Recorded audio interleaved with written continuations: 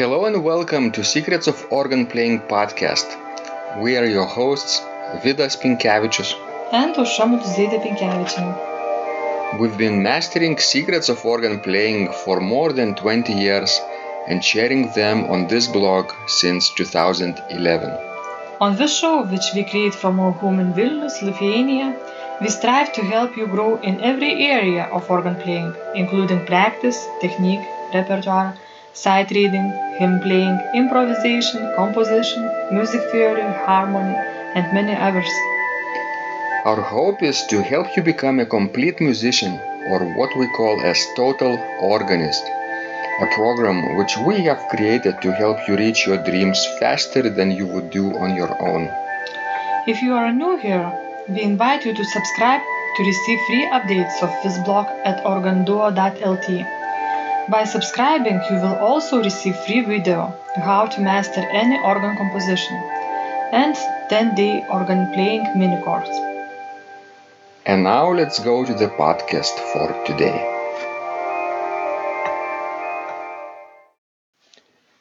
Hi guys, this is Vidas. And Aušra. Let's start episode 476 of Secrets of Organ Playing podcast. This question was sent by James, and he writes, Dear Vidas, forgive me emailing you again so soon, but I have recently been to 2 recitals by world-famous organists that were very disappointing. Reason? Playing in churches with very resonant acoustics, which turned the music into a mere muddle of sound. I played one of those organs today. She attached similar acoustics and layout to St. John's Vilnius. A loud final chord took 6 seconds to be inaudible, with an attached console in the West Gallery. Playing for my own enjoyment, I played at my normal speed and it sounded fine. The resonance wasn't so apparent in the gallery, but I know in the body of the church it would have sounded a mess. Are there any simple rules for judging speed, legato, etc. in these circumstances? Maybe this will be of interest to others. Best wishes, James. P.S. I am still working on Memento, a challenge, but the miracle will happen. By the way, I created a piece for the organ based on Gregorian chant called Memento Nostri Domine and dedicated to James Spanner. And he is working now on it. Yes, he is trying to master it. Very nice. So his question is about playing in reverberant acoustics. How to deal with it? Yeah, that's a tricky question, and probably there is no right answer, because even when you have large acoustics in one church and do something about it, it might not work as well in another church.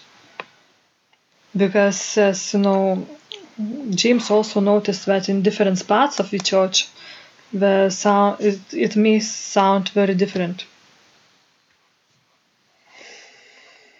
My rule of thumb is to play in such a way that I would always listen to the echo in the church, not how it sounds next to the organist, but deep inside of the building, as if I would be a listener.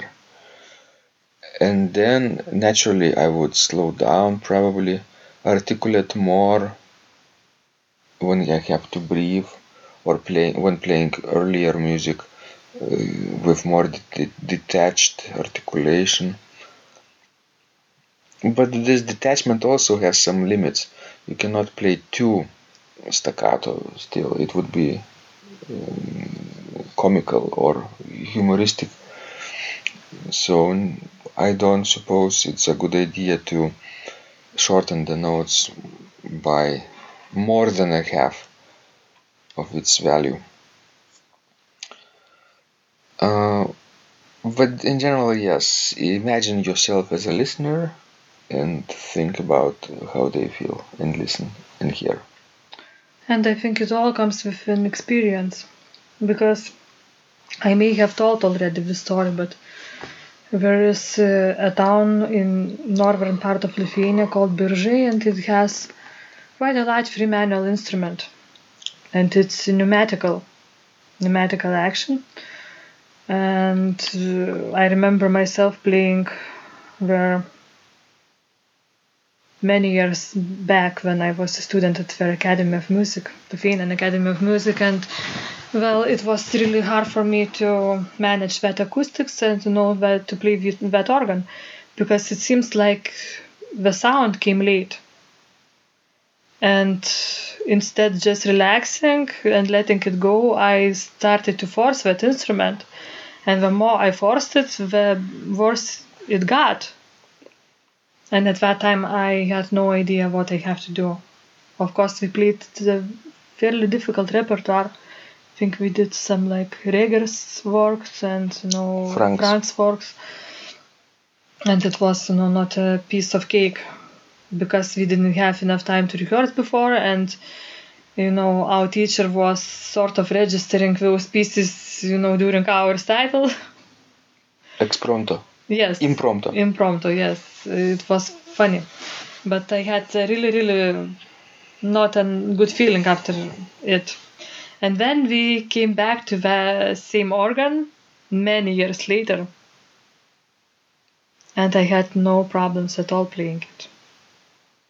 Because, in those many years I had much of experience in various countries and various instruments, with various programs and various situations. Mm-hmm. And I don't know what I did so much different, but I guess, I just had a better agreement with an instrument. That whatever you do, you don't have to force it. Because if you will force it, it will become only worse. So I guess, getting too much involved when you are playing in the music is sometimes not good when you are playing organ. Sometimes I envy, piano performance that can, to go into the music very deeply emotionally, get so much involved. You don't do that with organ, because if you will do that, you will not be able to control everything. Here you need to play, but at the same time to listen to yourself from the side, like a different person. Like part of yourself is sitting on the organ bench and performing, and another part of yourself is being downstairs and listening to what is happening. Mm-hmm. So true. I would just add that in such cases it's best to let go control, because sometimes we want to be in charge of the instrument, of the music, of registration, and sometimes it's good to immerse yourself in a flow and just keep going while enjoying it, not forcing it, as Ausra says.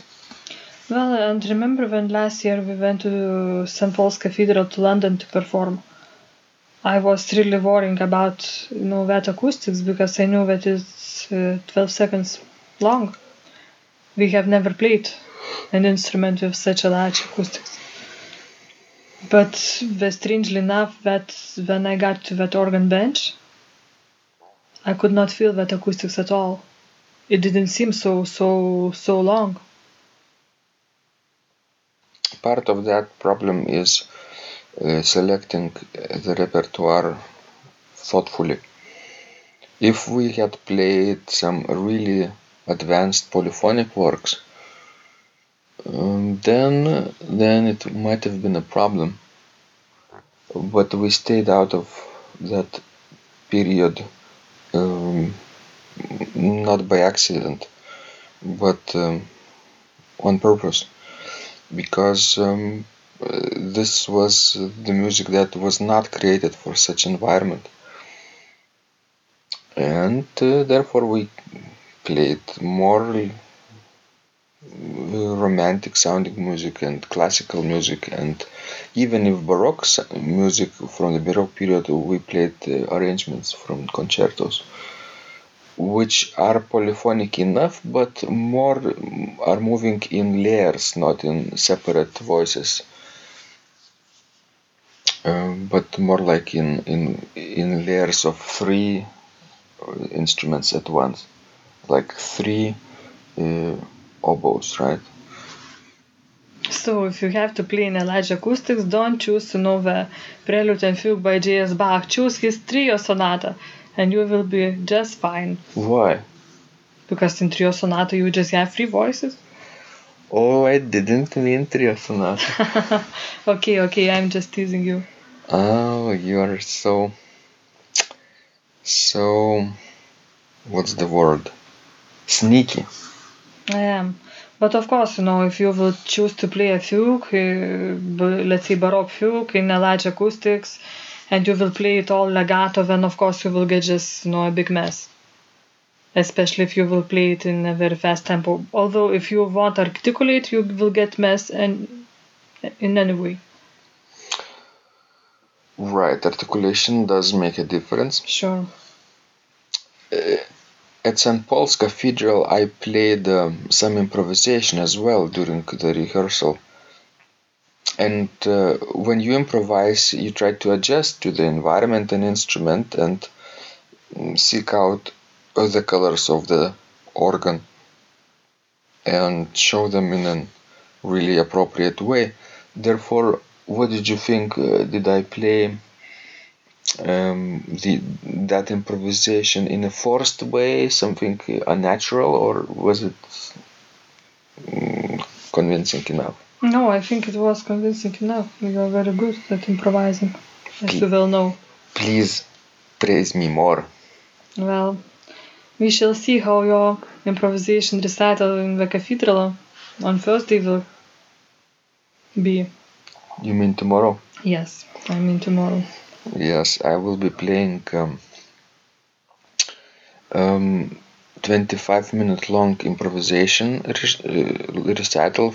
It's a short recital, lunchtime recital, but based on a biblical story about Jesus' transfiguration.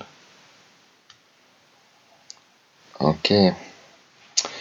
So, bottom line, guys, is to experience as many instruments as you possibly can, as many different acoustical environments as you can, and then adjusting to the big acoustics will still be a challenge, but not a big one. Well, and as James wrote that he listened to two famous organists, renowned organists. I can also tell from my experience from listening to other performers, not always, a big name brings a great performance. Because you have various situations in life. A person might be just sick or not feel well, or don't have that style approach of historical performance, and all those details that might not work. Well, exactly. Maybe that organist is famous for some other area of the repertoire. Yes. And when put into another acoustical environment, it could sound really weak. Well, and I have heard some of the performance that are, renowned organists, and sometimes we play it really as gods, and sometimes we play it really, really bad. So. Maybe they are not gods after all. Well. Semi-gods. Yes, I guess so. Okay, guys, please send us more of your questions. We love helping you grow. And remember, when you practice, miracles happen. This blog is supported by Total Organist, the most comprehensive organ training program online. where you will find courses for every area of organ playing, including technique, practice, sight reading, repertoire playing, hymn playing, improvisation, composition, music theory, and harmony, with hundreds of scores and thousands of exercises. Here is what some of the students are saying.